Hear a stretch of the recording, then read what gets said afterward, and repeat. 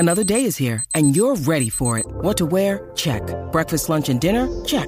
Planning for what's next and how to save for it? That's where Bank of America can help. For your financial to-dos, Bank of America has experts ready to help get you closer to your goals. Get started at one of our local financial centers or 24/7 in our mobile banking app. Find a location near you at bankofamerica.com/talktous. What would you like the power to do? Mobile banking requires downloading the app and is only available for select devices. Message and data rates may apply. Bank of America N.A., member FDIC.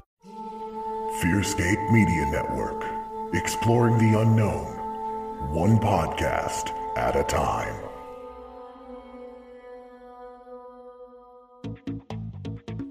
Hey everybody, Stefan here. This episode is sponsored by the great folks over at Box Mountain.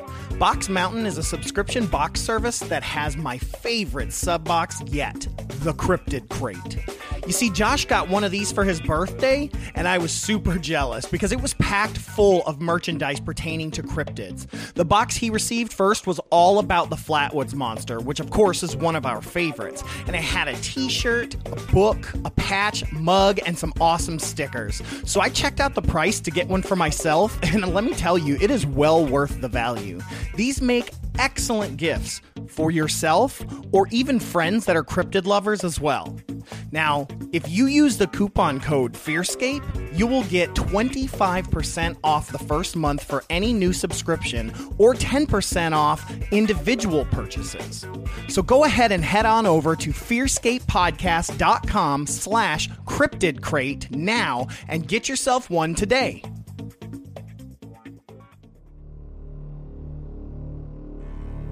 Thank you for tuning in to Fearscape Paranormal Podcast. We are on a journey to understand and to discover the phenomena that seems to exist all around the globe. We invite you to join us on this journey into the unknown.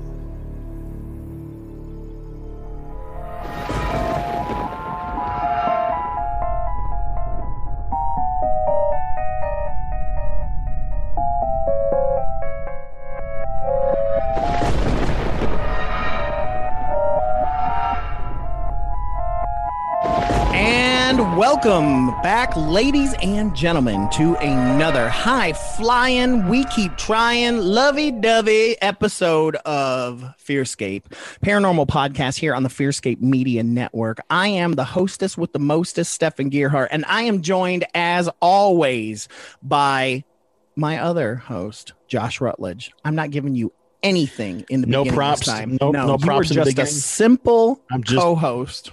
I'm just a simple guy doing simple things, with my simple mind. That's all it is. Exactly. Yep. I'm glad I didn't even have to say it. Yeah. Good night, everybody. Just that's the end of it. Signing off. Yeah. And we're off. I just wanted to share this with you today. So I think I've mentioned it on here a few times that I work at a place where I have to make phone calls all day. And I spoke to this lady today, and she was like, "Can you call me back in 30 minutes? I'm watching the evening news." So I called her back and I was like, "And I'm looking for Gloria. This is Tom Brokaw here from insert my job name." And she laughed her butt off. And my boss was like, "You did not." I said, "Hey, I got it, didn't I?" Read the audience. That's the important part. Well, that's the important part. So she appreciated it. She was an older lady, so she knew who Tom Brokaw was. Yeah, well, Judge Wapner's no longer on the air. Bam, Wapner's on. Bam. Anyways, we got a really fun show for you tonight. Really cool show. We have a really great guest we're going to be getting spooky with. We're looking at author, podcaster, producer, and guest on a number of different TV shows, including Hangar One on history, as well as UFO cover-ups on history. I could name a million of them. He is very wise when it comes to UFOs and UAPs and so much stuff, man. We've got Jason McClellan on the show tonight, and I'm so pumped because we got another Phoenix dude coming on tonight. I know it's gonna be. We're gonna be posting his address for everyone. No, I'm just joking. Well, it'll be interesting. I'm wondering if he was out there during Phoenix Lights. Oh yeah, I'd love to ask him about that. I also want to ask him about something that I'm about to bring up in Creepy Ketchup So I got some stuff tonight, but we're not going to do that yet. We're not going to do that yet. So you're getting ahead of yourself. I'm getting ahead of myself. That's happened to me all day today. So before we get into our interview with Jason, we're going to do our normal segments of the week. So let's start with Psychic Word of the Week. And now, the Psychic Word of the Week.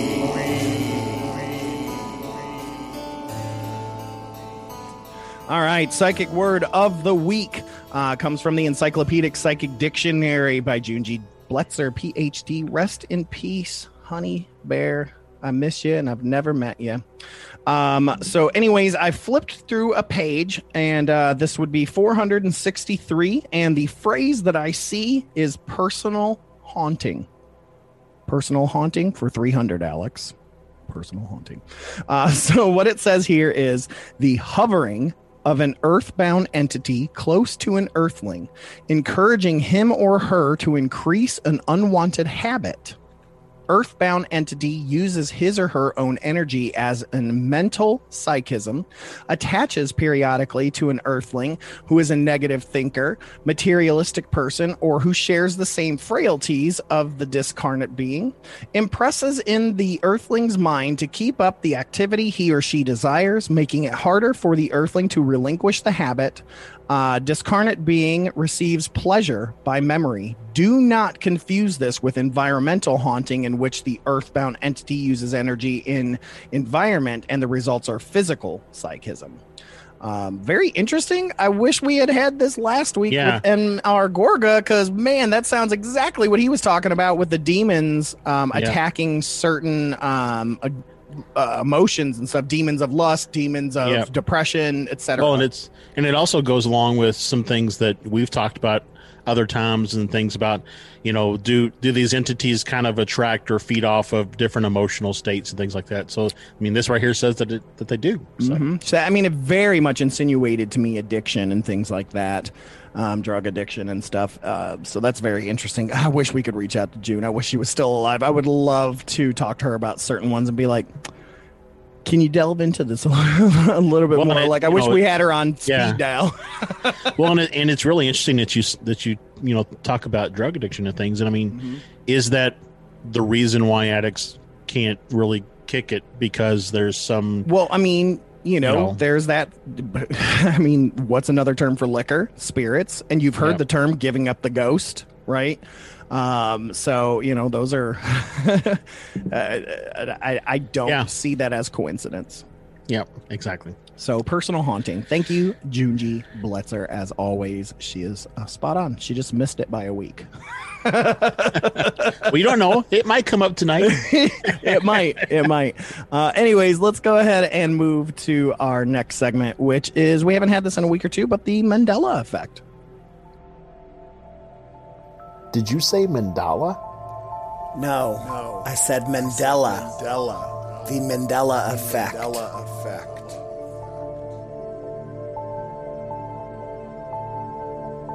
All right, so we are going over the Mandela effect again, which, if those of you don't recall, this is where people have memories. Certain people have memories of things being a certain way, usually happening in pop culture or history or things like that.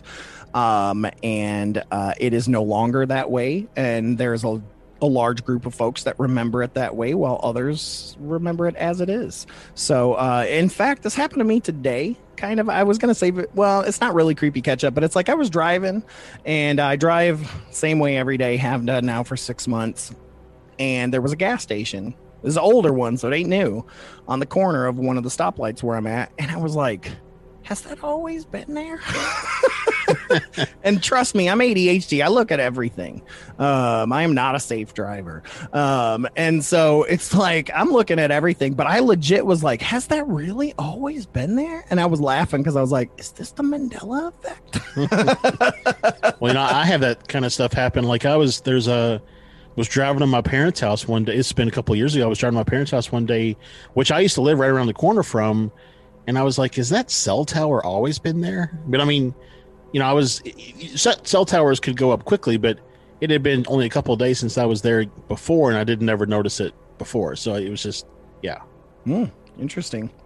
But yeah, so for the Mandela effect, what I've got, the first one that I've got here is actually one that legit surprises me, and I have went and double checked. This one comes from Forrest Gump. Life is like a box of chocolates. You never know what you're gonna get. That's not actually the line. Much like hearing I'm gonna save that for the second one, actually. But yeah, life is like a box of chocolates. The line played by Tom Hanks, he actually said, if you listen closely, he says life was like a box of chocolates, not life is. And that's very different. And so it makes sense, though, if you go back, because he says mama always said life was like a box of chocolates.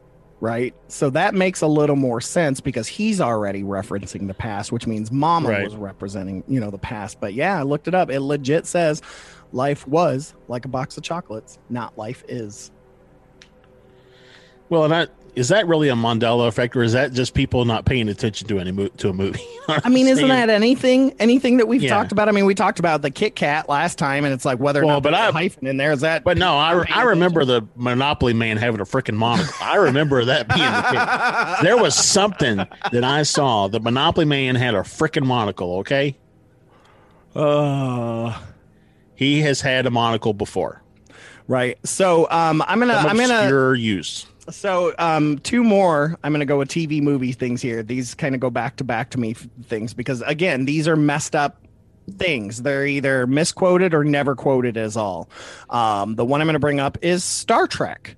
Many people, in fact, there's T-shirts and everything that shows Captain Kirk saying, "Beam me up, Scotty." He, in fact, never said, "Beam me up, Scotty" in Star Trek. It never happened. Yeah, he probably said Mr. Scott. Yeah, he said different things. He would say teleport us or beam us up or things, but the phrase that everyone says, "Beam me up, Scotty," never happened. I wonder if that is a misuse because of Spaceballs. In Spaceballs, they say, "Beam me up, Snotty." And so I wonder if that's a misappropriation to Star Trek as the origination. That the whole "Beam me up, Scotty" thing was out long before that, out long before that. I don't know. I mean, maybe, and I'm just going to go out on a limb here. Maybe it was used in like some sort of a toy, like a packaging for a toy. Sure. Or even it could have been in some sort of advertising or marketing, right? Where it was just printed out, or, the announcer, "Get ready for Star Trek, beam me up, Scotty, at 7:00 on Thursdays," right? Yeah. Any of those things are possible. So I don't know. Yeah. But I mean, I find it hard to believe that someone came out of nowhere with that. I mean, it probably was used somewhere that led somebody to use that. I'm just saying, it's just, especially when you think about like print and how many people pay so much for letters and words back in the day. I mean, you're going to print "Beam me up, Scotty" as opposed to, "Transport us, Mr. Scott." Right. Yeah. I'm trying to look here because now I'm super interested in this. But yeah, it says right here, though it has become irrevocably associated with the series and films, the exact phrase was never actually spoken in any Star Trek episode or film. Despite this, the quote has become a phrase of its own over time. It's even become a slang for drugs, all kinds of different stuff. Let me see here. A sexual euphemism. So. Right. Like it says, the misquotation's influence even led to James Doohan, the actor who played Scotty, to be misrepresented in his own obituary, where it says the character who responded to the command "Beam me up, Scotty," despite never having responded to that command. And Doohan even made that the name of his autobiography in 1996. That's what I'm saying. It had to have come somewhere. I can't find anything that says where it came from. I mean, there's a number of different phrasings, animated episode. It says, beam us up, Scotty. There's time where he just says, beam me up. In the movies, it says, Scotty, beam me up, beam them out of there, Scotty. So, I mean... Yeah, somebody just put it together. I mean, that's not really a Mandela effect, I don't think. I don't know. But people swear that they remember it being said. And people are like, I swear I had a VHS copy where it was said and everything. So here's another one. One last one, another quick one. This one comes from Snow White and the Seven Dwarfs. The famous quote, mirror, mirror on the wall. Who is the most beautiful of them all, or whatever it is actually not the quote. The quote is actually magic mirror on the wall. Right. It is not mirror, mirror. And I don't know where this started, but I mean, to the point that even that Julia Roberts version of Snow White was called Mirror, Mirror. Yeah, but I don't know. I mean, this is where I'm on to come down on the side that I always remember it as Magic Mirror. Oh, really? Oh, man. Yeah. I mean, me and my sister, we would, when we were little kids and we would play Disney, like we'd pretend to be Disney characters and stuff. I would always be the Magic Mirror and she'd always be like, mirror, mirror on the wall. I mean, even if I'm doing improv and I like do that, I still say mirror, mirror. And in fact, later on in Disney and like those Halloween Disney cuts and stuff, remember where the mirror like hosted the Halloween special and all that stuff? Disney even kind of changed it to mirror, mirror later on. So very, very interesting. So, but yeah, there are many, many people that swear that, they remember it that way. So I don't know. I don't know. And that's the interesting part, right? Yeah, and I think some of it too, I believe in the original English translation of the Brothers Grimm, they do say mirror, mirror on the wall. So maybe that also might be where it came from. I don't know. I don't have anything in front of me. So, but anyways, that's Mandela Effect. You're welcome. I'm glad I've ruined everyone's day. So, all right. So let's move on. We've got some, I think it's hilarious, but let's get into some real quick spooky news here.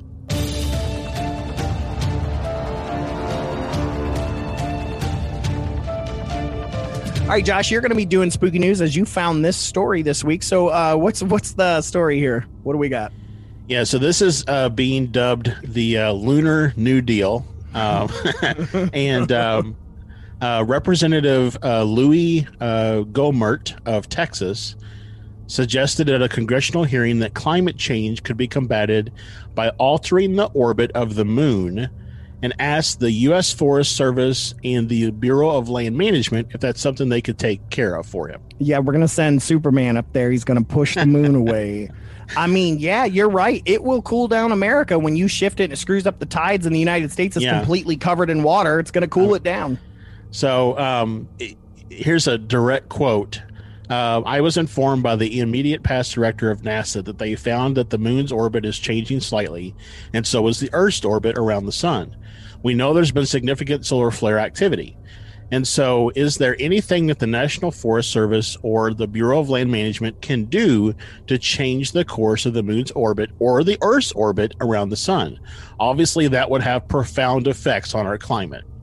Understatement of the century right there. Dude, so here we go. Here's people that are anti-climate change in terms of humans doing it, trying to say, hey, no, we understand the climate is changing, but it's not our fault. Yeah. It's essentially what this man is saying. So it says here that Represented Ted Lieu, I'm probably saying his last name incorrectly, Lieu, but that's what I'm going to go with, went to Twitter on Wednesday suggesting that Marvel's comics Captain Marvel could handle the job, saying she can alter planetary orbits with her superpowers. I'm going to work on a bipartisan resolution asking for her help. This is where we are in American politics, people. This is a Democrat quoted that, and the Republican did the other thing. We're doomed. So what's interesting here is that the person who they're referencing, the former NASA administrator, was an individual known by the last name of Bridenstine. And he actually went on to say that he did take the stance initially that the Earth's orbit or whatever could have been causing climate change. But after actually being appointed by President Trump to his position, he then sat down with climatologists, and this is a quote from him: understanding that greenhouse gas emissions are overwhelmingly responsible for the observed warming allows the scientific community to inform policymakers about how decisions regarding energy sources and land management will determine the amount of future climate change. So he pretty much backed his position up that no, it's really related to the amount of crap we're dumping into the atmosphere. So. All right. Okay. And it just, this is not necessarily, it's related to this article, but it's not mentioned here. But the moon does move away from the Earth about 1 inch a year. But it's been doing that for millions of years. Santosh and I were talking about that. We were talking about once that, say if like magic is real and the moon is one of those things that the ancients believed kind of magic came from and things like that, or even like these stories of werewolves and things that were affected by the moon. Well, the moon did used to be much closer, and what if its effect was much stronger, right? If there was a magical effect to it. There's a lot of studies that have been done that like people in psychiatric wards go, for lack of a better term, berserk on full moon evenings. Oh yeah, my cats go nuts. My dog doesn't, but he's just chillaxed. But my cats do go nuts on full moon. They just go crazy. My kids do. When we pretty much watch the cycles of the moon to know when the next full moon is approaching, because we know that my kids are going to be extra irritable and extra cranky and everything else. So, wait till they get old enough and they go through their changes and they get in sync with your wife. Well, and wait till that all happens on a full moon, right? Exactly. You are going to come stay with me. I'm going to go live in a hotel for a week. So. No, you can come stay with me. I have a guest bedroom for that reason. It says Josh's Escape. So anyway, I feel like this needs to trend on Twitter, hashtag lunar New Deal. Yeah, it probably already has. We just haven't checked. So, but yeah, thank you for that, Josh. And we're going to hurry up and get through some our last phase so we can get to Jason McClellan. So let's hurry up and get through some creepy catch up. Creepy catch up. Creepy catch up. Creepy catch up. Creepy catch up. Y'all, it's creepy. All right, creepy catch up. I've got a few things, so I'm going to let you go first. I know you said you had something small in your pants. No. Real men make nickels and dimes. Real men make twins. That's all I got to say. So last night, the whole house were like dead asleep. Cats are on the bed. They're sleeping. All of a sudden, this loud crash comes from somewhere in the house. So my wife jumps up to run out and check on things. I wear a CPAP mask, so I jump up, but I really can't go very far. So I'm struggling to get my mask off really quick and to see what's going on. So I go around and check everything, and we can't find anything that's out of place. I went down to the basement and checked the closets and everything. We can't find anything that's out of place. So my wife starts freaking out a little bit because, we do the podcast and I always talking about spooky stuff and seeing things in the house and so on and so forth. So she starts freaking out a little bit and she's like, I don't know if I'm going to be able to go back to sleep. So I had a thought and I was like, let me go check the bathroom, because in the bathroom that my kids primarily use, we've got a shelf that suction cups to the wall. Well, it had fallen off at 3 o'clock in the morning. So that's what the noise was. Still could have been something pushing. Still could have been pushing something. Yeah. But so it's just since, I came back and I told her, it was a suction cup thing. It fell off, and I had to go tell both my kids it was a suction cup thing so they wouldn't freak out and not be able to sleep that night. But yeah, it was just funny that she was starting to freak out about the potentiality of something in the house doing things. So, well, I find it funny because, you're the sensitive one now. So, the ghost or alien or whatever it was knocked that down because they knew you'd go running so that they could go stare at your wife. Well, no, she got up and looked too. Oh, okay. Never mind then. I'm just kidding. No, but she doesn't like dark rooms, so she won't go into a dark room and all the lights are off. So, she pretty much makes sure the kids are okay in the hallway, but then I was left to defend, the family. I mean, who really likes the dark room? I mean, if you love a dark room, I want to talk to you a minute. Cats like dark rooms. Well, that's because they can see. That's different. I mean, you're like, oh, I love this dark room because I got these night vision goggles on. They're fantastic. Well, most dark rooms aren't really completely dark. I have been in some completely dark rooms. Yeah. My college, that apartment that I lived at where you came to visit me, my bedroom was completely dark and I could not wake up to save my life because we had no windows in the bedroom. The only completely dark space that I've ever been in that I was scared shitless was the Point Pleasant domes, the TNT domes. Yeah, there were a few times, man, especially when somebody was doing Estes and, you're just sitting there and you can't talk. And you can't talk. You're just you're trapped in a dome. Because if you even make the slightest noise, it was like, cuckoo. So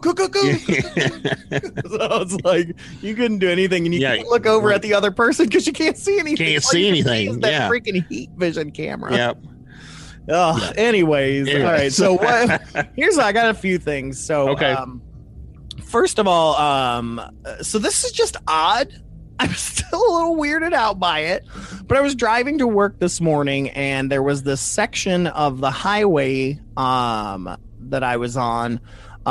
Traffic was surprisingly really light this morning. And there was a good 5 minutes where I didn't see any other car. And this is during that point where I didn't see any car. I mean, on the other side of the highway I did, but not on mine. Right. And I'm driving, dude, and all of a sudden I see this giant, what to me looks like an ice ball fall out of the sky. I don't see it from way up. I see it as it's kind of falling. It's adjacent to me to the right and just shatters on the highway. And I look up, not a cloud in the sky. There's no other cars. And by the way, it could have been glass. I don't know. But the way it broke, it looked like ice to me.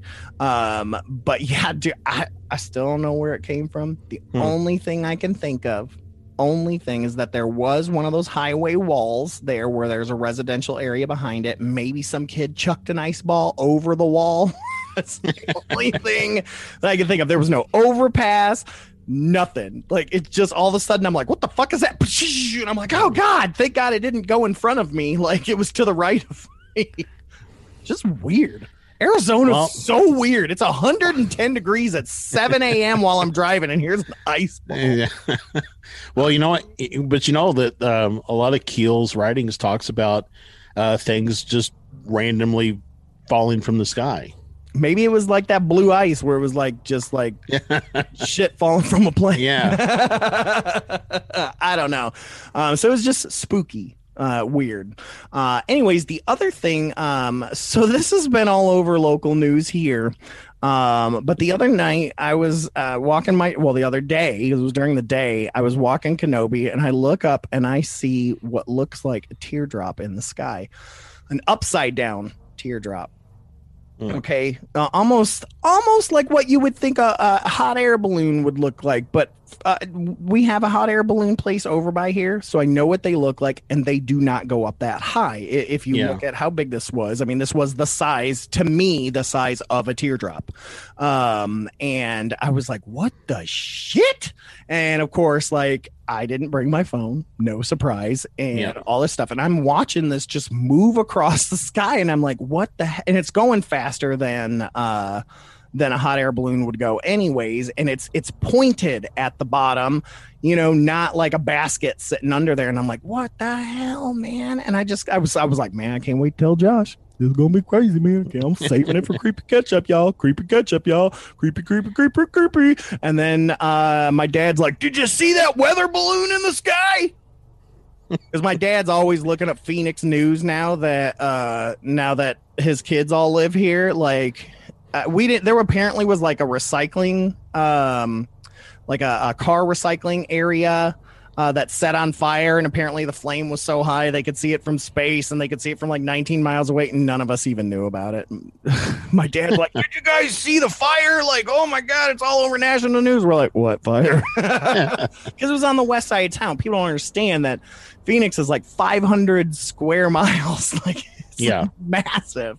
But anyway, so here's this news article. It was legit, and I swear to you on this one, it was legit a weather balloon. So like 100% legit. And I'm even like, yeah, it was a weather balloon. Like, looking at all the pictures and everything, you can see it was definitely a weather balloon. Well, that's what when you first sent your pictures in the chat, I mean, it looked like an upside down like plastic bag, so right, yeah, like a grocery bag or something. So, but that explains like why it was moving quicker than a hot air balloon and things like that. So yeah, but it was all over the news here. People were talking about it at work and everything like that, and you know, and of course, I'm the paranormal guy at work, so everybody's sending me like, "Did you see the UFO the other night?" And I'm like, "Sorry to burst your bubble, guys, but this was actually a weather balloon." They're like, "Yeah, they always say that." I'm like, "No, this time it legit was." Well, so one thing though that's really interesting, and I think a good thing, that is this event. A lot of people were talking about it. Mm-hmm. Yeah. So the the national coverage and everything of all the UFO stuff is really waking people up. Or this is, excuse me, this is the government sending it out to be like, "See, y'all, it's a weather balloon." Well, we told you this whole time it's a weather balloon. Yeah. Here it is. So, well, and that's because we haven't really talked about it in a minute, but the report that's coming out soon. Supposedly the Times got a hold of it early, and basically it doesn't really contain anything, which I think we talked about it probably was going to be the case, but it just doesn't contain information about extraterrestrials. But we've never been 100% on the ET side anyways. But even then, here's this stuff that's way beyond, and they even admit that in the New York Times, it's way beyond anything that we have capability for. So where did it come from? It had to come from somewhere. So maybe dimensional. I mean, we've talked about that quite a bit. Yeah. Anyways, we'll save that for when the official report comes out. Right. So the last thing I wanted to talk about was, so you remember a few weeks ago when I told you the story at work about how I saw the old man ghost in the conference room? Yep. Well, that has officially gone around my work. That got sent as a spread like wildfire around my work, and so now everybody's telling me their own stories of incidences they've had at the place of my work. People are like, "I was sitting there and a cold chill run up against my leg," and I was like, "You sure that's not the air conditioning vent that's right there by your desk?" So I'm like over here like debunking shit too. But yeah, other than that, though, I mean, people have seen other entities, and I've actually had one or two people say they saw an old man in that room as well. In fact, had a guy today that I work with who mentioned that he saw it today, asked me what he was wearing so that he could kind of see if it was the same thing that he saw, where he's standing, and verified that it was. So some things like that. So yeah, it's been getting around, and people have been coming to me with their little incidences of things like that and asking me what I think. So that's kind of cool. What you need to do is ask management if you can set up a camera, a night vision camera in that room, and see if you catch anything. Right, or even do a ghost hunt over the night. Yeah, that'd be fun. But anyways, yeah. So that's my creepy catch up. Hadn't had any in a while, and then boom, boom, boom, boom, boom, boom. Well, that's it's funny because last week I had some and you didn't, and then so yeah. Yep.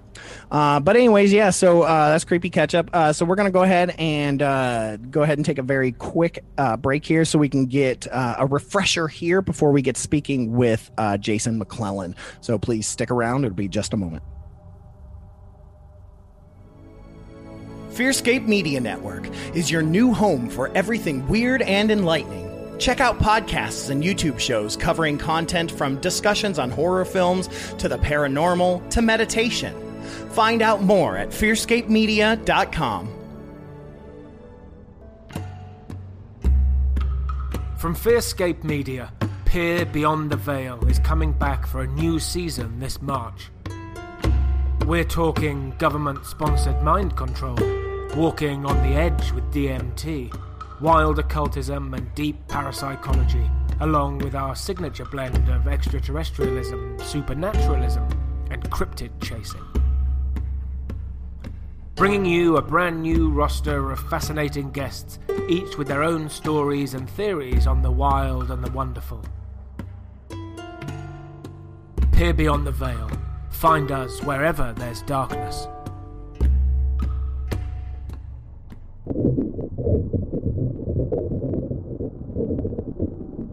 All right, and thank you guys so much for sticking around after the break. As promised, we have the pilot of his own UFO himself, Jason McClellan, here with us. Jason, thank you so much. You do everything, man. Author, podcaster, producer, TV personality. I mean, thank you so much for coming on Fearscape, man. Quadruple threat. I am excited to be here. Thank you so much for having me, guys. Oh, yeah. Super pumped, man. We are super pumped, too. We've been talking about it like all week. We're like, Jason's coming on, man. What are we going to talk about? And you're like, we're going to get into trouble. We don't plan it. I don't know.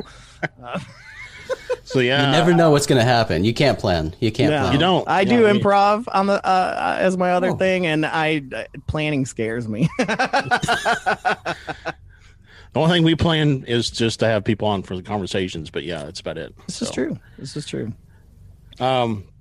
So for those who maybe not familiar with you, if you want to just take a little bit, and what's a elevator speech for who is Jason McClellan? Jason McClellan is weird. Amen. I mean, that's what Spectacular. Yeah. No, I'm a strange guy, and I like strange things. I'm a curious individual who considers myself an explorer of the strange. I've worked professionally as a UFO researcher and journalist. Did that for about 8 years, and I'm one of the few people in the world who can say that, because, for most people, UFOs is a hobby, and, some people make their money doing it, but, they do it here and there, or do Patreon campaigns or things like that. For me, I was actually paid a salary, full benefits, everything, by somebody to help start a UFO company, and did that for almost 7 years, I guess. Was it Adamantium Holdings? Just curious. No. Well, I wouldn't be able to tell you, but yeah, G&G. but I mean, UFOs. That's primarily what I've latched my saddle to, and continued doing that, going on almost 15 years now. I wrote a book. I'm writing another book. TV shows, all sorts of UFO craziness, and I love it. And that's why we love you. But you remind me, too, because, we had Ralph Blumenthal on a few weeks ago, New York Times journalist, who fell into UFO stuff because of John Mack and things like that. Right. And so it's interesting. Here's a guy that spent his lifetime as a non-believer who was telling us, he's like, I'm not a believer anymore, but I'm telling you, I believe these things. That's funny. Very interesting. So I love having someone who, I guess I'm assuming here, but, were you into this stuff before you got into the journalism aspect? Being paid to do it. Right. Or was that what spawned you to go, oh, shit, might be real? It really is. I mean, I describe it as UFOs landing in my lap, because they really did. I mean, I had an interest growing up, like many people do. And I grew up in Arizona, in the outskirts of Phoenix, remote desert location. You see this sky, great sky viewing. I love it. Obviously, I was here for the Phoenix Lights. We were going to ask. Yep. We can talk about that later. I mean, I was a sci-fi kid. I grew up loving sci-fi movies and television shows. Star Trek Next Generation was my show. So I had that interest. I always had that interest. And like I said, growing up where I had a great view of the night sky, I would spend a lot of time staring up the sky, wondering, about life out there and all that. I would see strange things in the sky because I camped a lot. But it was just that sort of casual interest that I think everybody has. But it wasn't until I was hired by an individual specifically for the purpose of helping him start a UFO company, and then we got the company rolling, that I dove down that rabbit hole, because I had to get up to speed. I was being paid to do this. I needed to be able to converse intelligently about this, and it was my job to research, write about it, and to interact with all the leading researchers in the field. I mean, because part of that company, we ran the largest UFO conference in the world. So, we had open communication with these researchers all the time. We had them, invited them as speakers. So I had a lot of interaction with these people over the years. And, most of the leading researchers in the UFO field I consider friends today. Yeah. Well, so, I would imagine that in that capacity, you probably spend a lot of time looking at more factual information, what can be proven as opposed to what I would specify as like theoretical information as to what the ideas might be.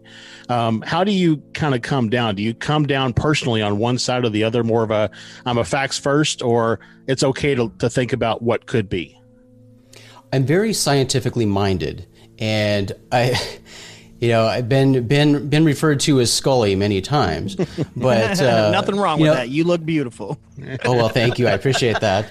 I'm a very scientifically minded person, so I do enjoy looking at things from that perspective. But also, I'm a journalist, and I approach things journalistically, and I think that's how responsible journalists and researchers need to approach UFOs. Mm-hmm. They need to be approached journalistically. They need to be viewed with an open mind.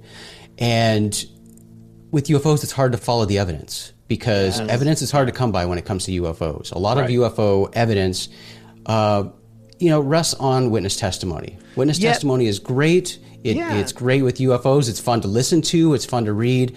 But at the end of the day, it's still just somebody saying that something happened to them, or somebody describing it. When you talk to attorneys, courts of law, people like to blow this out of proportion and say, oh, you can convict somebody based on eyewitness testimony.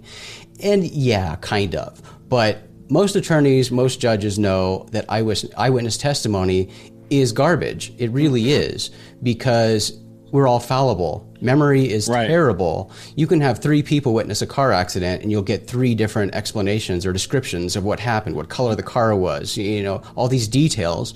Our memories are not perfect, and we all see things through different eyes. Yeah. So you have to keep that stuff in mind. I do think witness testimony is incredibly valuable when it comes to UFOs, but you have to keep in mind that's all it is. It's supporting evidence, but that's part of what makes UFOs so frustrating. And I always try to remind people that and bring them to reality. UFOs are frustrating. If you're not ready to be frustrating and prepared to never get an answer, I mean, you probably shouldn't be into UFOs. So we talk about quite a bit that I think a lot of people that have experiences of their own, that experience is really meant for them. I mean, granted, you can share it with anybody who wants to listen, but it's probably not going to convince that person one way or the other.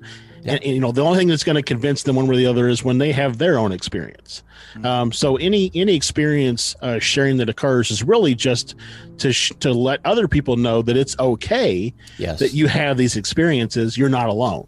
Absolutely. Well, and it's also like what people want to believe. I mean, it's like, you had mentioned it, but it's like I listen to a lot of true crime, and my God, how many false convictions have there been? Things like that, like the Memphis 3, for example. There was no physical evidence at all, and yet they all got convicted of murder. But there are groups, I go to a lot of these different Facebook groups to read what people say and all this stuff, and but these people said this and they said that. Yet if you were to say these people said they saw a flying saucer in the sky, they'd be like, oh, well, that's malarkey. It's amazing what people will decide what they believe what others say, right? Right. That's a big thing with UFOs. You have to really be careful not to fall in that trap and blindly follow things that fit your desired outcome or your personal belief. And you have to be open to change what you believe. That's the thing with taking witness testimony, taking any sort of evidence there is with any particular UFO case. And you add that to your pile of evidence that you've accumulated over the years, and you weigh it. You decide whether you're going to add that to your personal pile of evidence and let that affect your beliefs, or you're going to discard it and move on. But you have to be able to be fluid with something like UFOs and your belief in UFOs, because evidence that comes down the road, you have to be able to weigh that realistically and openly with an open mind to if your aim is the truth, if you're genuinely interested in finding out what something really is, that's what you have to do. If you're just trying to make things fit to what you believe, well, that's a problem you have to deal with. Right. Well, and I would say that where we are today, I think, or probably in the last 10 years or so, and especially in the last 3 years, that it's no longer a question of do you believe in UFOs? It's a question of what do you believe is controlling the UFOs? And so, I noticed you've got the I Want to Believe poster behind you, which I have one in my other room. But, and that has the picture of the UFO, and it's iconic from, X-Files and such. But that's no longer the question. We pretty much, the world has said UFOs are real. Now the question is, why are they here? What do they want? What's controlling them? I won't say who, but what's controlling them? And then exploring all of those different avenues. Yeah, that's such a great point. And this is something that I love to discuss because, yes, you are absolutely 100% correct that the question is no longer are UFO real. We know UFOs are real. We know it. It's not something that is something that we have to ponder and consider and form our personal opinions about. That's a fact. Mm-hmm. However, we're not beyond that question. We're not beyond that point because still, to this day, despite everything that's happening with the latest flap, all the buzz that's going on with UFOs right now, to the general public, that is still the question we're stuck at. Right. The general public is still back at that very basic level of, are UFOs real? Mm-hmm. Well, and I think for a lot of people, though, it's because for so long, UFO and ET has been coupled together. It's been married, really. And so we need to, I think, first break that apart societally. We need to say UFO does not equal ET. It does not equal interdimensional being or whatever the case may be. It's just something in the sky that our governments of the world have said it's not ours, therefore it is undefined. Yeah, well, I mean, that's it. In unidentified is the very first part of it. So right. That's why I've always been there is no believing in UFOs. It is something that is unidentified. That means even if it's a plane that somebody saw, right, that is essentially a UFO until they discover information on it. So. Right, absolutely. And that is true, but there are still a lot of people, a big percentage of the general public who won't even get to that point because in their minds, there's no way there could be anything flying in our airspace that we don't know about. Our military and our government doesn't know exactly what it is at all times. That's the hurdle that we still haven't gotten over yet. We're still back at the very initial stage. Yeah. We joke about it all the time. My sister's a medium. She can speak to spirits, people that have gone on. She sees ghosts. She sees all these things. But if you bring up UFO, she's like, "That's bullshit." And I'm like, "Wait, really? Wow. Like you think you saw Sasquatch once? You talked to Grandma, but a UFO is just a little too out there." Isn't that interesting? Wow. Well, and you all have even, Stefan, you and her even saw one a couple weeks back. Oh, right? I know. We saw it together, and she fought me the whole time. And I gave her, I was like, "This is too high in the sky. Look where the clouds are sitting. It's going behind the clouds. Those are whatever the type of clouds that are the highest and the thinnest." I was like, blah, blah, blah, blah, blah. And she's like, And it was in the daytime, too.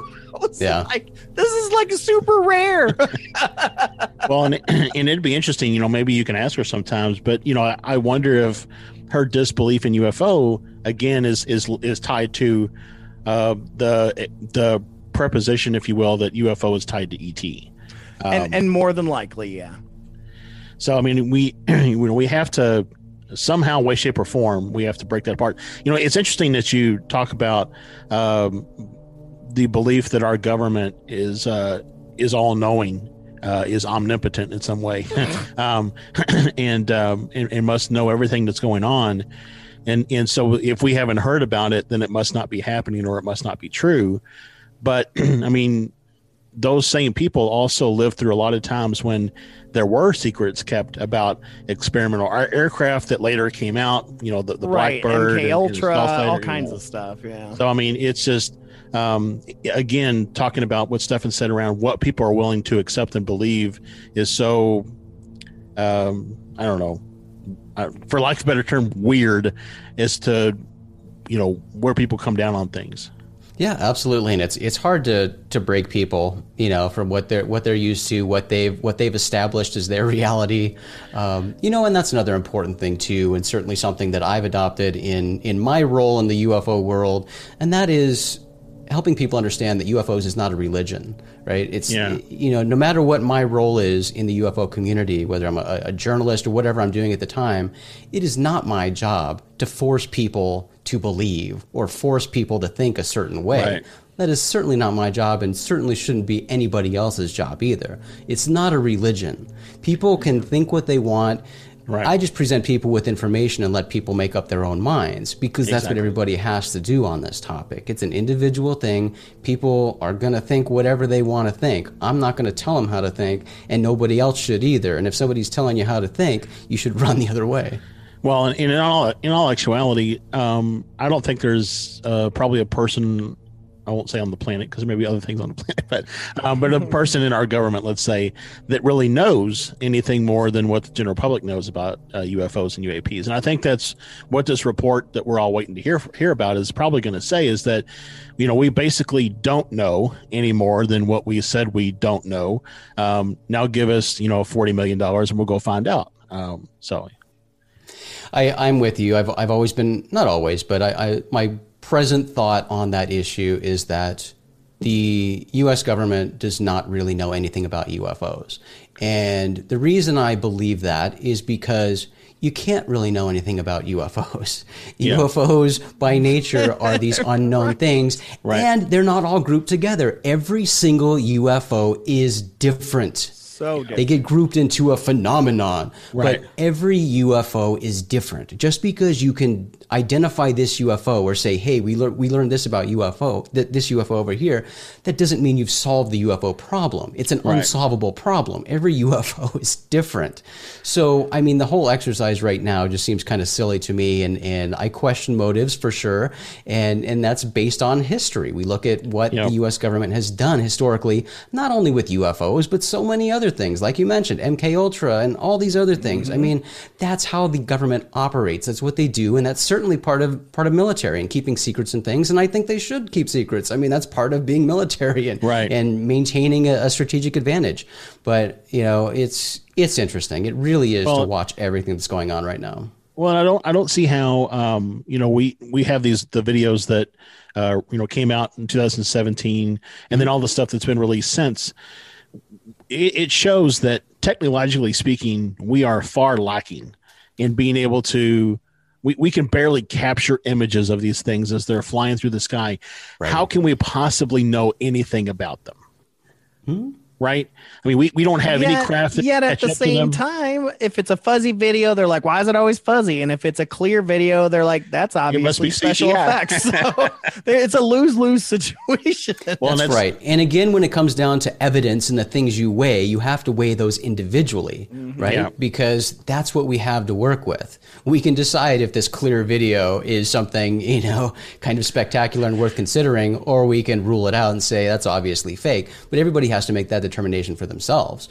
And right now, I mean, the comments, the verification or authentication coming from the Pentagon doesn't mean anything to me personally, because number one, they very carefully craft the messaging that's sent out. It's done for a purpose.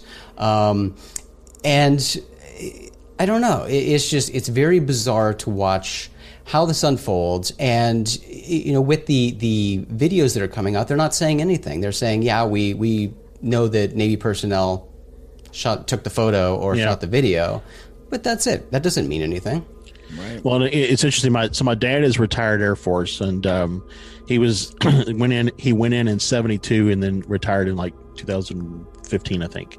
So I asked him the other day, because he's never really been open to talking about it at all, but I tested the waters and I said, hey, Dad, when you were in, did you ever see anything that you couldn't explain? And he said, I never did, but the pilots would come back all the time talking about seeing stuff over the ocean.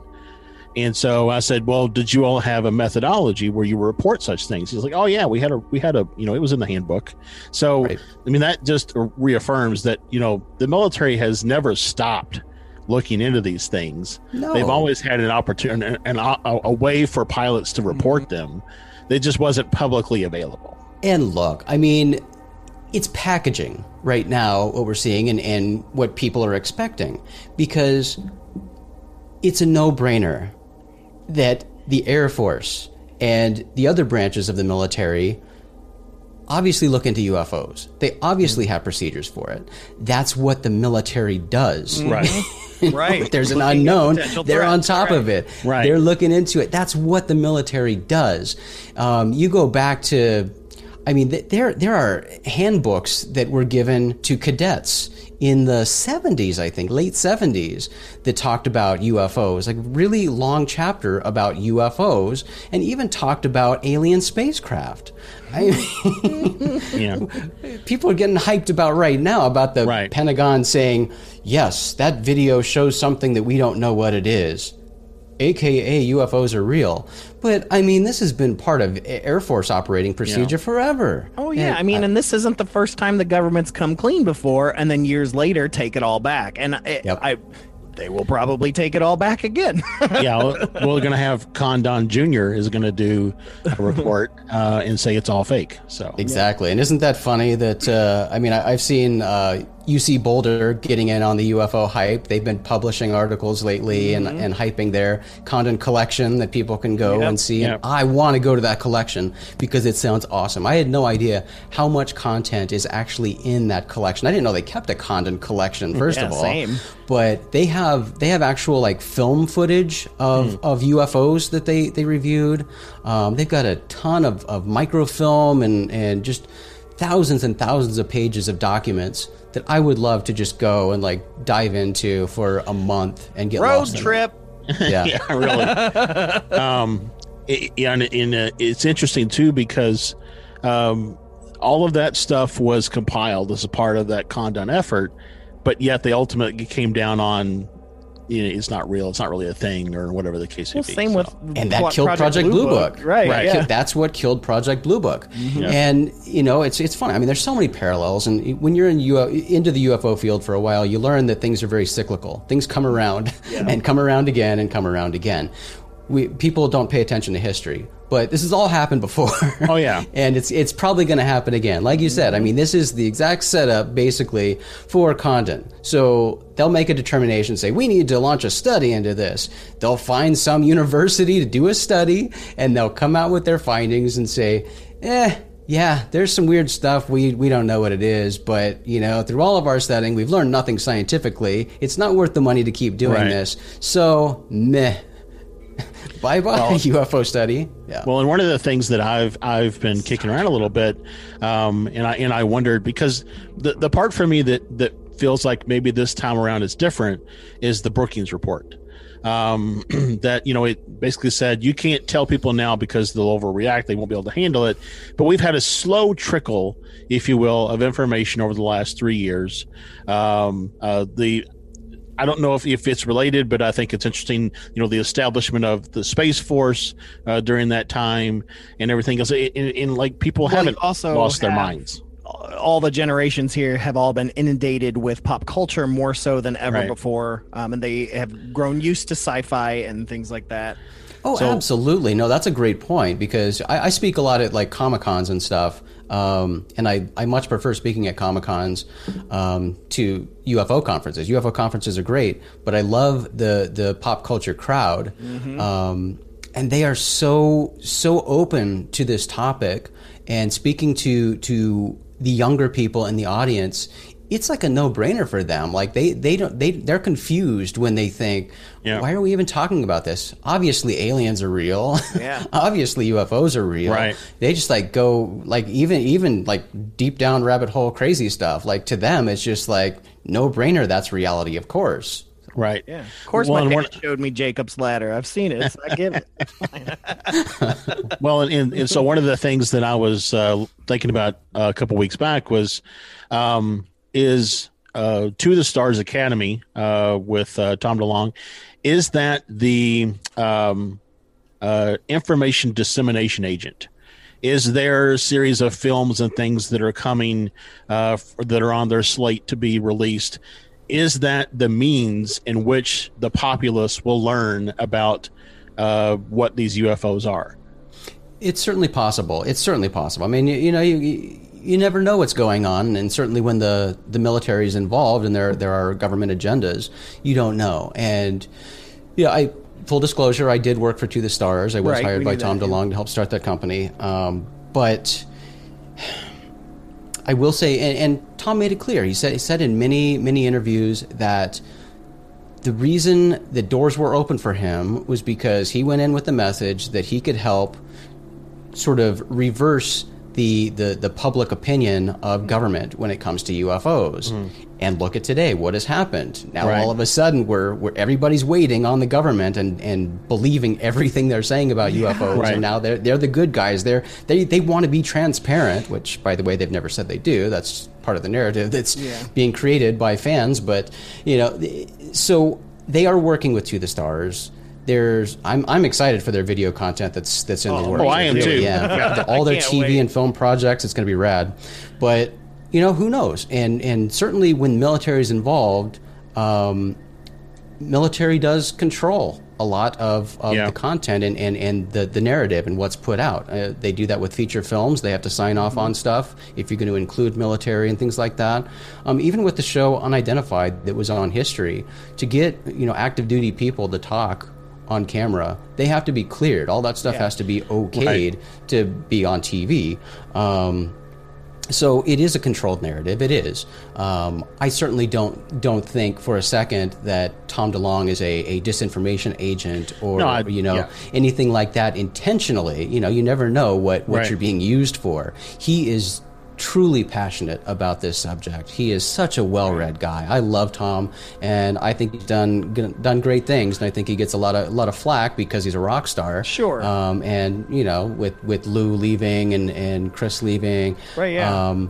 But I think Tom's amazing. I think he's incredibly passionate when it comes to this subject, and I am so stoked for the video stuff to come out. I am too. I was going to actually ask about that, about Lou and Chris leaving. Like, that seemed really odd to me and surprising. And so now I'm curious as to your thoughts on the reasoning behind that, because it almost feels like they're almost distancing themselves now from it, while at the same time still kind of playing up to it. It's possible, but look, I mean, think about how quickly they appeared. Right? One day, we get this announcement. All of a sudden, there are these mysterious people on stage with Tom DeLonge. Or where did this guy come from? He magically just quit the Pentagon, and so they magically appeared, and then they are magically gone. I think this was the roadmap for them personally. That's my thought. I think they had this goal in mind, and look what they're doing. I mean, they're more in the being activists and trying to create change within Congress, and they're doing that. So, I mean, one of the things that I've talked about before is that we, the military over the last, pretty much since 9/11, the military has done a lot of contract-based projects. I mean, probably before then as well, but really it really ramped up after 9/11. To hire contracting companies to handle a lot of those projects. And so, it's possible that To the Stars is just they have the contract now with the government for dissemination of information. I mean, it's very possible that that's the case. So. And look, I mean, To the Stars and Tom DeLonge, they're certainly great vehicles. I mean, I see the appeal. I would jump on that if I were presented with that option. So I'm not knocking anybody. I'm a little jealous, actually. But, Absolutely, man. Absolutely. Yeah, well, and it almost seems like, they are two different avenues. I mean, To the Stars is very education-based. It's entertainment at the same time and things like that, where it seems like Lou and Chris are going to move towards a more, like I said, governmental kind of political type movement.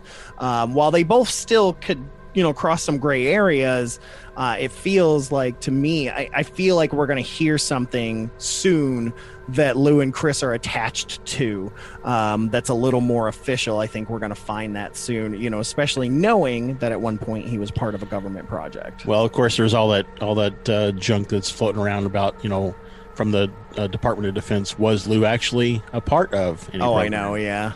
So and all of his emails being deleted mysteriously. Yeah. It's really weird. The whole thing is very bizarre. And they've got the Inspector General investigation or evaluation going on right now that could turn into an investigation. So I mean, there's so much of a mess going on right now. Yeah, who knows what's? It's really odd to figure out, which is, I guess, one of the things about government. It's really odd to figure out what the government's play here is, because on one side they're talking about this report, but then on the other side they're also saying Lou never really worked for us and he never did anything for us, and we're going to investigate this program because it was overfunded and it didn't really do anything, and so on and so forth. But it's almost like they're covering all their bases. So no matter how this comes out, right, they're going to win some way. They're betting every horse, so to speak. Yeah, it hurts my head trying to think about what their plan is here, what's going on. For sure. I mean, people love to feel self-important and think they forced the government's hand into commenting about UFOs and all of this. I mean, they don't need to do anything, right? They could have just shut up, let people do their own thing, and that's fine, because who cares what a bunch of people on social media are saying? The government certainly doesn't. Yeah. But at the same time, they've kind of always talked about UFOs, as you mentioned earlier. I mean, they've always been in the UFO game. They've always used UFOs to their advantage. So, I mean, I don't understand why they needed to change things up, but, I mean, they're still following their playbook. It's a different page, but it's still their playbook. So I was curious. Sorry, Stephen, go ahead. Oh, I was just going to say, I'm going to completely flip the script, so you can go on there, Josh. Well, I was just going to ask, because we talk about it a lot of times, that there are two camps in the UFO discussion. There's the To the Stars or Lou Elizondo camp, that potentially that all these things are a threat. We need to investigate them and figure out what the threat is. And then there's the Dr. Stephen Greer side of the house, which is these beings mean us no harm and they want to help us and so on and so forth, and we all need to meditate. Every UFO is sacred. But and it's, people tend to go one side or the other. Everybody who's really for Greer is against everything that To the Stars. We're like, we like it both. Yeah, so just curious where you come down on that. Yeah, for sure. I mean, of course, we could talk about the million camps there are. Oh, I know, because I was going to bring up Krista Alexander, who thinks yes, there are millions, in the sky, right? Millions of camps. But yes, with those two, it's interesting. I mean, obviously they don't really work together, because you can't have all be this way or all be that way. Right. And again, every UFO is different. But But I mean, think about what Lou's position is. Think about what their angle is. That is a military perspective. That's all they care about. They're not worried about anything else except defense. That's what they do. That is their purpose. So they're always evaluating things as potential threats. And obviously, it's a no-brainer. And again, this is not something that you need to get philosophical about. Obviously, if there's something in your airspace and you can't identify it, it's a potential threat. Right. Mm-hmm.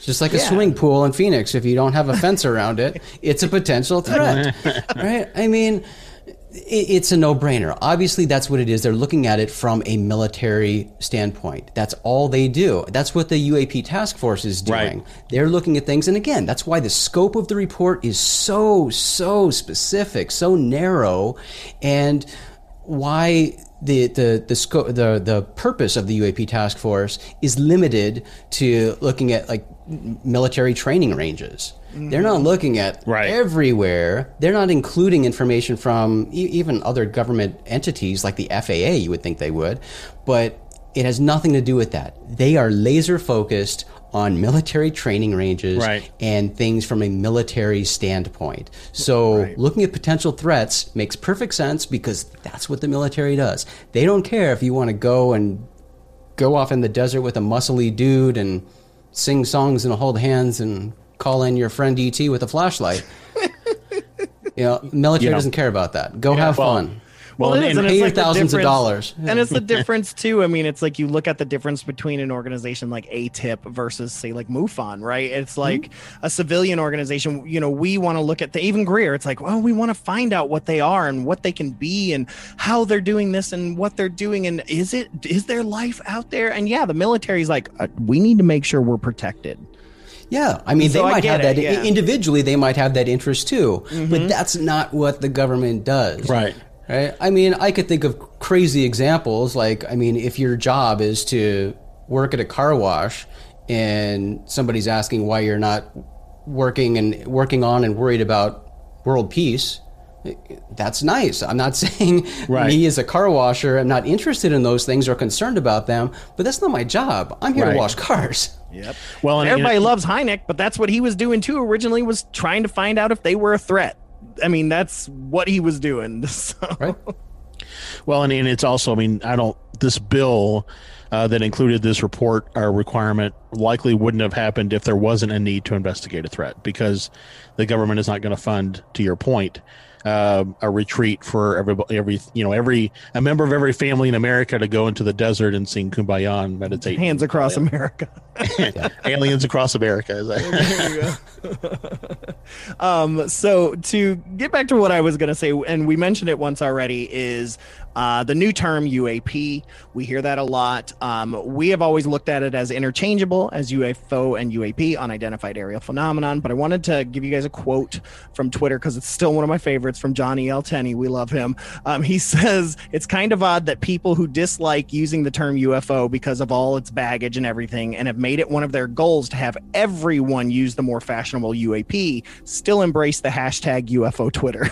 And so great? What do you feel about, the new term UAP? Do you feel like it's there to replace, or it represents something very different than UFO?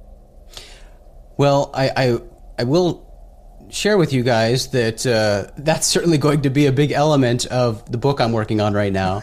But spoiler alert. First of all, I mean, that's a misconception that UAP is new terminology. It's not. I mean, the military was using it back in the 40s. So it's been used quite a lot, quite heavily, and in the government.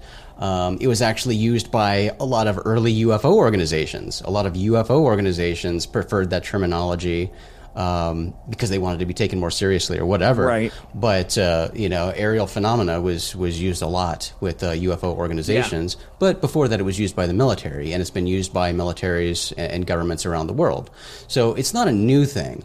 I am firmly in camp UFO because that's my interest. Right. People like UAP because it's broad. It's all encompassing. Mm-hmm. Like if we're looking at some disturbance in the sky that's not like an object or anything solid, then that falls into the category of a phenomena. Right. Like we said, Krista Alexander, who does lights in the sky, she very much supports UAP for that reason. So that makes sense. But my personal interest and my focus is not on that stuff.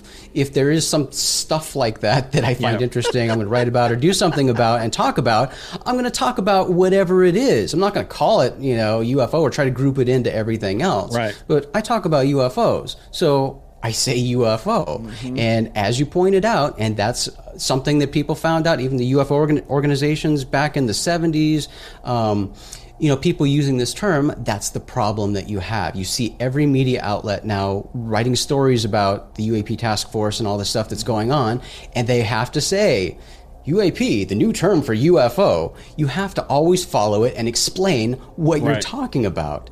Why? Why is anything worth that? Get rid of it and just say what you're talking about. It's a UFO. Hell yes. Well, I'm Camp UFO. Hell yeah, we are too. All right.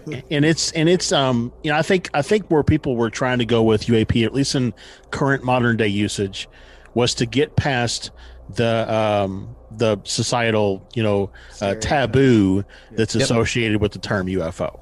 Right. But to your point, if you have to explain every time you write about it, UAP means UFO, then are you really getting away from anything? Well, and it's like Alan Greenfield talked to us about back in the day when he was doing his, UFO zines and stuff, how there was this major split in the community between UFO enthusiasts and contactees, that was very taboo, as well, to talk about being a contactee and things like that. And so now here we are, 40 years later, the same thing, that now just the term UFO is the taboo. Well, interestingly, as we mentioned before about how everything in UFOs is cyclical. Yeah, there you go. This same thing was met back in the 40s with, when Project Blue Book, when Project Sign and Grudge, that's an issue they faced too. When they came up with the term UFO, they wanted to use the term UFO to get away from flying saucer because of the baggage associated with flying saucer. So they went through the same thing. That's interesting. Not to mention, not every UFO is saucer shaped. So that's right. But saucer is the best shape. Yeah, some look like Tylenol gel caps, and some look like Tic Tacs. I will on that topic. I will say, I am in Camp UFO, but I'm also in Camp cigar shaped.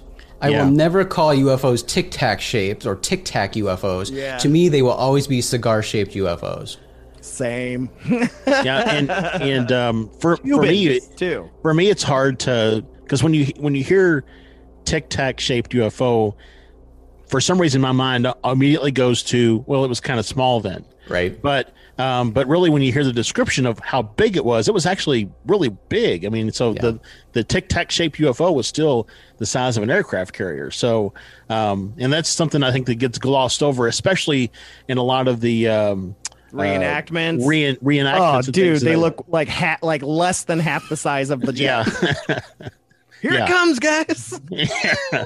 Well, and that's why everybody's like, "Oh, it's just a drone," because it's the size of a flying house cat. So, Well, I mean, the government and media and all that stuff, they are incredible in using certain words to purposefully dissuade you.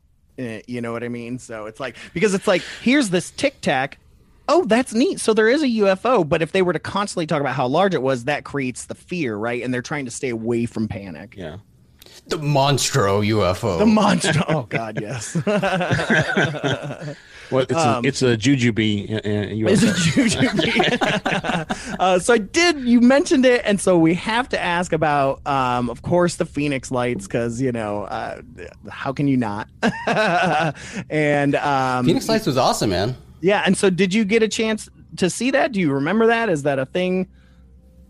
Yeah, so, I mean, this is so long ago. And right. Again, we talk about memory and witness testimony and all of this stuff.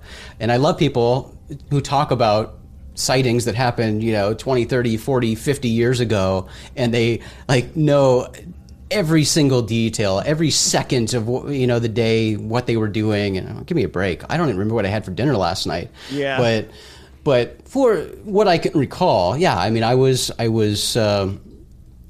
I was 17 at the time, and I was outside, and I saw a series of lights just kind of hovering stationary right over my head, basically. Probably, hard to say, but probably 15,000 feet. I don't remember, but kind of high, but extremely bright, not pulsing at all, not changing in color or brightness or anything. They just remain the same color, same shape, same position in the sky.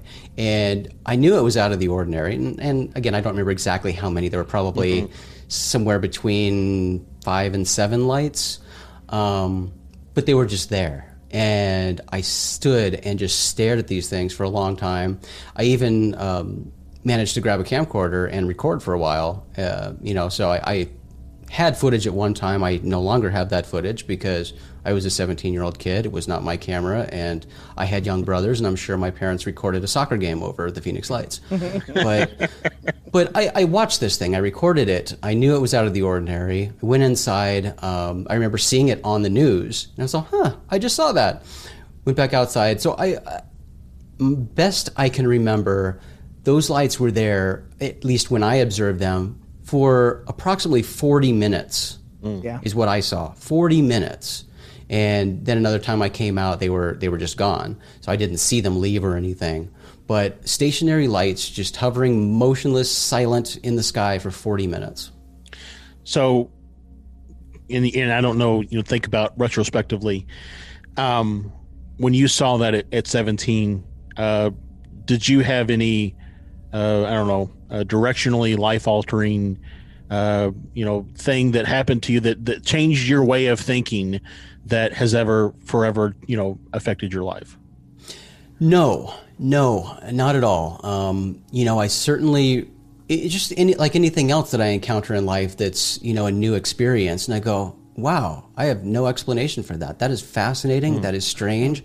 I want to know what that is, but it certainly didn't impact me in any meaningful way. But I was confident that I was seeing something that I'd never seen before. I've certainly never seen it since. I mean, I've seen lots of UFOs that I haven't been able to identify. I say about a dozen to this point. I've seen probably 12 UFOs. But that one was really strange, and knowing what I know now, it makes it stronger in my mind that I have no idea what it was. Even with all of the experience I have in the field of UFOs, with analyzing thousands of photos and videos over the years, I'm really good at finding explanations for UFOs.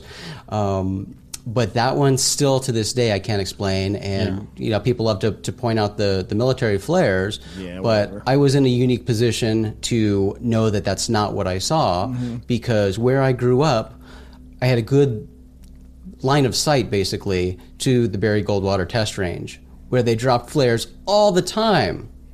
I knew what flares looked like. I saw them all the time. And guys, flares don't stay in the sky for 40 minutes. No. I pictured you as a 17-year-old kid like Spock going out there. Fascinating. That was exactly my response. But it was a really fascinating. And I had my hands behind my back too. Exactly. It was a fascinating year that year. I mean, you remember that was also the year of Hale Bopp, and we're all around the same age. Josh and I graduated high school in '97, and so I remember this being all. You guys are old. Yeah, I remember like a year older than I am. Come on. Well, Josh is technically a year older than that. So, but yeah, I can remember this being on the news, and just my mind was blown. And of course, I'm thinking, God, does this have anything to do with Hale Bopp? Were they here to watch that? Was that going on? And then we're from Kentucky, so we were already inundated with goblins everywhere. We're always worried that the little goblins going to come out of the sky and get you. And so because of the Kentucky goblins there. But yeah, just what a fascinating year if you really think about it. And I would love to go back now and look back and see the flaps that appeared that year with all those circumstances. Go back and do some Keel type research and take a look. Well, and I can't remember what books I've read so many lately, but there's a book that talks about somebody compiled all of the UFO sighting information that's been recorded, I guess, since whenever it started being recording.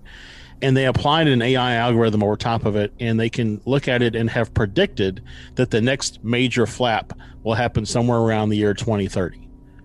And again, I can't remember exactly what book that was. I'm going to have to go find it. I do recall you talking about that, though. But yeah, so it's just, I would say that, we're seeing trickle events. Like we haven't really had what I would denote as a flap per se. But we're seeing definitely trickle events that happen over the country all the time. And we get those MUFON reports that, there's like 4,000 sightings a month that happen in the U.S. Yeah. But, we're also introducing a lot of things artificial in our own environment that are oftentimes misidentified as UFOs, such as like Starlink and things of that nature. So, I don't necessarily say that 4,000 reports a month doesn't necessarily equals 4,000 UFOs. It likely is closer to 6 UFOs out of those 4,000 that really can't be explained. Exactly, and that's important for people to keep in mind. And that's really hard right now, trying to get people to kind of stay grounded and understand that fact, the fact of UFOs, that 90 to 95% are going to be identified. Right. Every video that comes out now or photo that's posted, people are eating it up and arguing with anybody and even like one that just happened in Phoenix over Arizona. Yeah, I talked about a research it. balloon. Yeah. People were just like, hating on anybody posting the answer to that, because people don't want to have UFOs. It happened, right. Because they unless know the answer is aliens, they don't want to hear it. Well, where I work, they know that they now know that I host this podcast, and so Nice. of course everybody. Did you see that the other day? Blah. And I'm like, listen, guys, I hate to break it to you. Listen, I'm all about it, but this one time, I swear it was legit a weather balloon. And they're like, yeah, whatever. Isn't that great, though? I mean, I love that when it's known at work that you're the UFO guy. Oh, yeah. I'm the UFO people, and ghost guy. People come into you. I remember I used to work at Arizona State University for a while, and it was hilarious because I would see people creeping around the corner of my office door, and they some of them were like faculty, college professors, some were just was staff. I would see them kind of sneaking around the corner of my door and doing this light knock. Do you have a second? So UFOs, yeah. The same wanted to ask about something. I had shared 2 or 3 weeks ago about a ghost that I had seen at work. I'm very open about that as well. And that spread like wildfire around. So everyone's been sharing their ghost stories with me at the work, and things like that, which has been hilarious. But the thing that, since it's really the last month or so when people have really started to know that I do this with UFOs and ghosts and stuff, I'll see someone start to message me on our messenger where it's just the ... and it never goes anywhere. And then it just stops. And I'll do the same thing. I'll go, UFOs or ghosts? And they'll go, that's amazing. amazing. I think I saw a ghost. I love that. That's awesome. I love it. Man, I absolutely love it. We need to hang out. I want to hear some stories. For sure, dude. I've seen I've already seen a handful of UAPs and UFOs since I've moved here in October. So it has been nuts. You had that triangle thing that you saw. Oh, yeah. Well, I reported that to MUFON. That was crazy. Yeah. You actually reported something. Good for yeah. you. I've reported one in Kentucky that I had 2 years ago on 4th of July, which was nuts. And then one I had here. And it, like, because, we're friends with Shane Hurd now. We had him on the show, and Shane was like, please get back to this person, because he wasn't the one doing he was like, I wish it was me. But it's like, I did, and this lady and I talked for 2 hours because it was triangular shape, 3 lights, and then eventually it started moving clockwise. Whoa. As it moved across the sky, and then it got to a certain point, and then it shrunk into one light and went phew. And it was like crazy. Right in between Christmas and New Year's. It was in Scottsdale. I was living in Scottsdale at the time, and so it was crazy, man. So crazy. So yeah, I would. We can definitely get coffee and chat, because I'm all about it. All the stuffs. Well, and then next year I'm moving. Yeah, I convinced Josh to move out here, so he's coming out too. You didn't convince me. Come on. I did. He stayed in my guest bedroom and was like, "This is nice." Nice. Good job. But I'm absolutely looking forward to lots of spooky. So well, and then all the stuff we're wanting to research now is within this region. Now it's like I feel like we have busted as much. It's like, let the hell your guys have Kentucky now. Let's take over Arizona, because we God, in the 2 years we've done this show, because we used to focus very heavily on Kentucky while we were there, because we had a radio show as well, and so we kept a lot of it local. But now it's like I keep having all this stuff. I'm like, Josh, there's so much stuff out here, man. Like I can go. Everybody has a story out here. Yeah, everybody. It's fantastic. Yeah, not awesome. Even the Phoenix Lights. Like just other stories. Just mind blowing.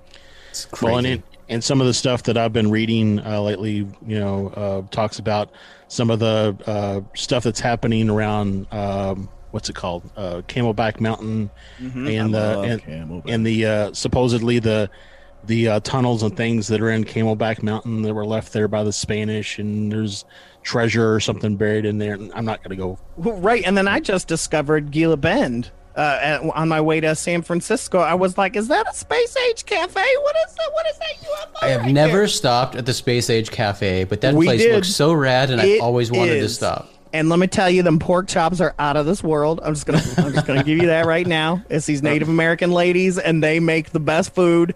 And but yeah, it's really cool. They got all these like paintings up and all this stuff. And then of course the hotel next door, of course, is also UFO themed. And it's just, I mean, I'm just driving. I've never even heard of it because I'm always like, yeah, Sedona is the one that's got all the UFO sightings. And I'm like, what is this? I do some research. I'm like, oh no, it's Gila Bend. Josh, when you come here, we have to go to Gila Bend. So There's not much there, but Space Age Cafe is cool. And then I'm like, it's the same thing when I was driving through the area where Travis Walton, was abducted on my way here. I was like, yeah, I get it. I can see why it would happen here. And it was the same thing in Gila Bend. I'm like, I get it. I get why there's so many sightings. You can't not see. Like, it's just there, man. Yeah. So Good place to be. Good place to be. It was nice. Everybody we talked to there was really, really cool, man. Very Nice. cool people. I highly recommend it. You need to check it out. Go. All right. Like I said, the food is good. Get them pork chops. They make this beer barbecue sauce. Whoa. Ooh, child, Hey, it's good. I like that. Ooh, yeah. So I want to be respectful of your time, and I know we're going to kind of go along. Sorry, you got me talking about food now. Well, yeah, it's dinner time out there, right? So, but yeah. So anything, I guess for anybody that wants to know about your book that you've written, the book that's coming, anything else that you've got going on, any projects, where can they find information about you? So pretty much everything I do, I try to post at rogueplanet.tv. That is my website, and I'm very active on social media, primarily Twitter. So I'm at Acecentric. That's ACECENTRIC. Got some projects coming up, some that I can't talk about. Some I'll be announcing very soon, including a new television show that's coming out. So yeah, staying busy. That's I mean, awesome. UFOs is no longer my full-time job, but I can't quit UFOs. I can't quit you, UFO. I do gotta say, one of my favorite things about you, because you seem to have the same sense of humor as we do, but I love your book titles. For example, Only Weirdos See UFOs and Smirk, Giggle, and Cue the X-Files theme song. I'm like, this man gets it. This man gets it. I'm trying to do something different with my next book because... And not that I really care. I mean, I try not to cater to people, but I can't tell you how many more books I would have sold had I had a different title. Sure, because if you have that book set up at a UFO conference, you get a lot of lectures from people. Yeah, they come up and they see know. it from across the room. Your eyes connect. They look back at the book. They slowly saunter over. They're all, "What's this?" And I get yelled at because they think I don't think UFOs are real. Oh, and they yeah, think I I'm know. making fun of them and calling them a weirdo because they obviously have seen UFOs. Well, no, it's ironic. No, Yes. read the subtitle. That's why I the love it, subtitle yeah. is the most important part. yeah. That's like us. I mean, we've caught hell a few times for calling our show Fearscape because they're like, we shouldn't be afraid of them. And I'm like, no, we're just saying. Thank you, Stephen these are- Greer. These are things that, we talk about things that are traditionally spooky and different and weird. Yeah. Like we have to explain it too sometimes. So I feel you on that, but I appreciate it, Jason. Well, I'm glad. I love it. That makes That's it all what I look worthwhile. for. Well, and there's nothing wrong with being a weirdo. Yes, That's right. nothing. No, weirdo is a good thing. I embrace it, Amen. and weirdos are my people. They really are. Yes. it's like the- Amen. We need a million weirdo march on DC. Let's do it. That would be there's a that beautiful march. There's a bumper sticker here locally that says "Keep Louisville Weird" because it's for weird people. So yeah, Yeah. just keep keep everybody weird. Everybody needs to be weird. Weird's okay. Weird is a good thing. Weird is just a societal state of mind. That's all I'm saying. But Jason, thank you so much, man, for being on the show. We will absolutely keep in touch. You and I get together and things like that. We would love to have you on the show again sometime, or some of the other projects we do, because I very much enjoy your perspective. So, well, thank you. I would very much love that. Yeah, and I think there's some trouble we could get into together. Oh, I like hell yeah. And I'm telling you, Shane's kind of a weirdo too. So Shane's my boy. I mean, he does man. Rogue Planet with me. We do some podcasts together. Yeah, no, Shane is rad. We did a UFO when Josh came to visit. The three of us went out looking for UFOs on a cloudy night, and it was fantastic. So that's awesome. Great people here. Thank you again, Jason. We will be sending everybody your way that we can, because we love it, man. Thank you both. This was so awesome. I appreciate it. All right, you take care.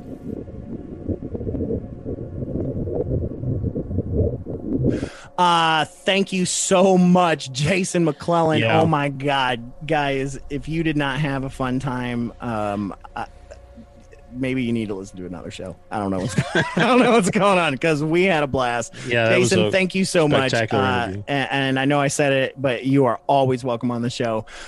Make sure to go to Amazon or rogueplanet.tv. Check out all the stuff that he's on. Get his books. They're fantastic books. This man is just a wealth of knowledge. YouTube his ass, try to find out what shows he's been on so that you can go find him there, because he's a blast, dude. I absolutely love it, man. And really just, I mean, all around wealth of knowledge on the topic. Oh, so highly intelligent, man. Like, that's the thing. I cannot wait to just pick his brain kind of, off record, just to go. I think that'll be a lot of fun. So, but yeah, wanted to get out of here, Josh. Of course, we need to get to our listener story. But before I even get into that, we had talked with, Jason, we talked about how, we're discovering a lot of things that are out this region, out this area. Yep. And some of that is due to the things that have been happening with Wristwatch, with the man claiming to be Terry Wrist, which we have received a number of emails from and things like that. We're actually to a point now where we have an email where we're able to respond back and forth. No longer is it a temporary email. And we've gotten some verification from Alan Greenfield and Olaf Phillips that this very well could be Terry Wrist. There's some things that Greenfield had talked about that only Greenfield knew, that Terry referenced, which is pretty awesome. I mean, until the man sits in my living room and I have coffee with him and Alan's there and Alan says, yes, that's him, I think he'll always be the man claiming to be Terry Wrist, but I think we're closer to finding an answer than ever before. Well, and regardless if he is the same Terry or not, he is giving us quite a few clues that are really leading to some pretty spectacular journeys that are coming up for us. Right. And not only, we've talked about it before, that there has been many little rabbit holes and things like this that he sent us down different areas to look at coordinates, and which, by the way, Jason McClellan mentioned UC Boulder. I was going to say something. And, for those of you that are a part of Wristwatch, I'm not sure how much we've shared about Boulder yet, but Boulder is a place that Terry has referenced for us a number of times, as well as some other places. And then Jason McClellan talking about the Condon files being at UC Boulder. I'm like, uh-oh. Yep. So that's fascinating. But yeah, what an amazing thing, places to go and things to do. Obviously, we don't have time to do a full podcast on it, so we've created our Patreon as a way to help support us. We're slowly developing a pilot that some of this may be a part of, some of it may not. It just depends. But all this money helps, generate revenue for us, for our network, for this pilot, things like that. So we very much love our patrons, our blanket huggers there. Do know we're going to be revamping Patreon soon. So there's going to be some more tiers. Maybe you're not interested in Terry Wrist. That's fine. There will be other tiers and things like that to be a part as a way to support us, and some really great things that we'll be doing for you. Q&As and all kinds of stuff. But you can go to fearscapepodcast.com/support or patreon.com/fearscapepod.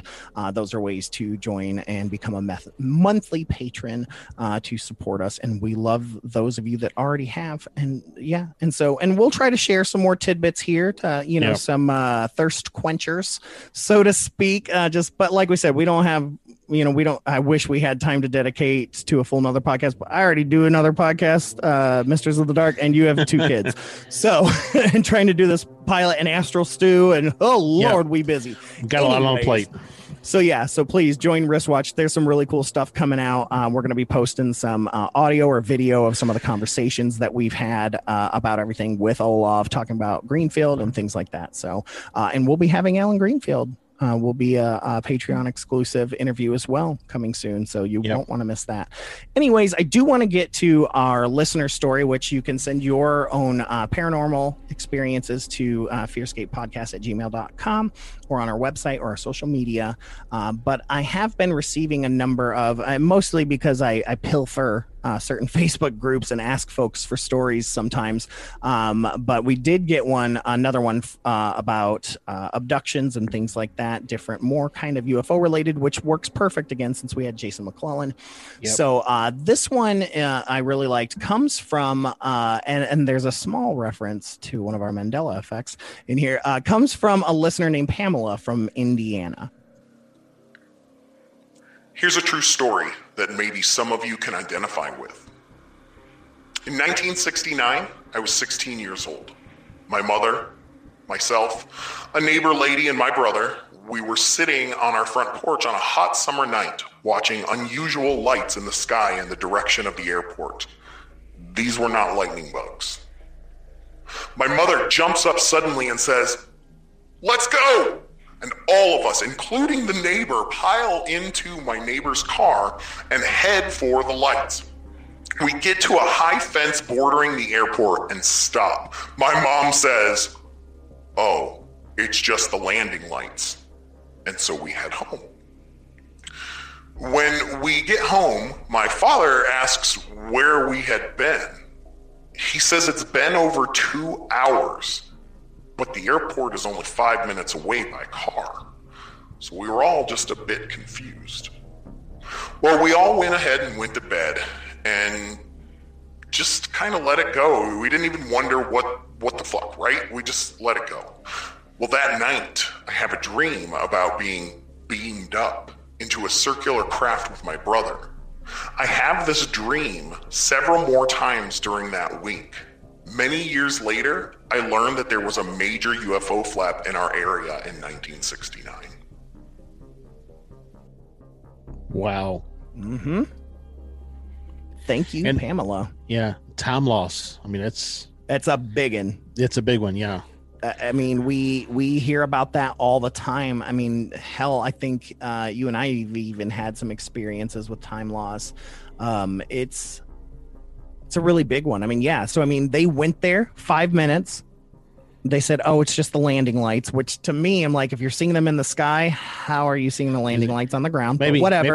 Maybe you're in a valley. I don't know. I mean, no, right. Or it's a parent going, "Oh, my kids are scared." Yeah, right. And then 5 minutes back because they realized that's all that it was. Let's even add 5 minutes hanging around. That's still 15 minutes, not 2 hours, to the point where the dad is like, "Where the hell have you guys been?" So that's spooky, man. And Indiana has some pretty remarkable stories as well. I mean, I believe we were talking to the theologian that was talking about the UFO flap that happened in Kokomo, Indiana. Let's see when it talks about when it happened in the mid 90s. So, I mean, in the mid 90s was this huge UFO flap. 41 reports, just in Kokomo, Indiana alone from 1996 to 2017. That's a lot. And then you got your strange sky light phenomenon as you were driving, or that was Ohio, wasn't it? Yeah, that was in Ohio. Okay, it was in Ohio. I mean, not far from Indiana, though. Hell, because it was near Dayton, which is pretty close to the border. Yeah, I mean, it could have been in Indiana. I don't know. But still very, very remarkable. Thank you so much for sharing that story. And yeah, it makes you wonder if she did get taken up, if this is a legit, thing that happened, what else happened? Did she lose that memory? It almost makes me wish I could say, do you want to go get some hypnosis? I'd love Yeah. to dig into I'd love to dig into this. Let's go do a regression. Come on, it'll be fun. We'll buy you a beer. Oh, well, yeah. All right. But yeah, so again, please send your stories to us. We absolutely love them. We jest on things, but we always believe. I mean, we are here to believe you. And so just like the Ghostbusters, we want to believe you. And so again, send those to fearscapepodcast@gmail.com. That's the easiest way, or the 100 other ways that we have. So, but Josh, we're going to get out of here. You know, just a quick reminder, hey, like, share, review, you know, all that stuff. Help us out in any way that you can. Get a t-shirt or a mug. We got some new stuff on there, some new Misters of the Dark stuff I really like. You know, all this stuff helps the whole network. So, and you know, check out all the other shows on our network, fearscapemedia.com. And Astral Stew is on YouTube right now this month talking about demons, so it's a good time. Josh, anything else that you want to share with all your personal fans, the ones that don't like me but like you? No, just a reminder, like Stefan said, review. And if you happen to be listening to this on YouTube, go ahead and click like, add a comment, subscribe if you haven't already. It helps us out. So perfect. All right, well, we're going to get out of here. Thank you again. This has been Fearscape Paranormal Podcast here on the Fearscape Media Network. This has been Stefan. Keep your eyes on the skies. This has been Josh. The truth is now. And remember, folks, hold those blankets extra tight, because things tend to get spooky when you're listening to Fearscape. Good night, everybody. Good night.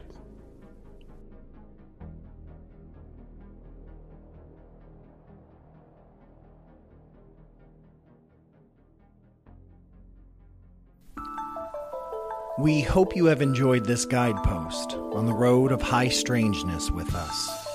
And we thank you, as always, for listening and joining our caravan to the weird and unknown. Please consider supporting us as we continue our journey to find the answers we all seek. fearscapepodcast.com/support.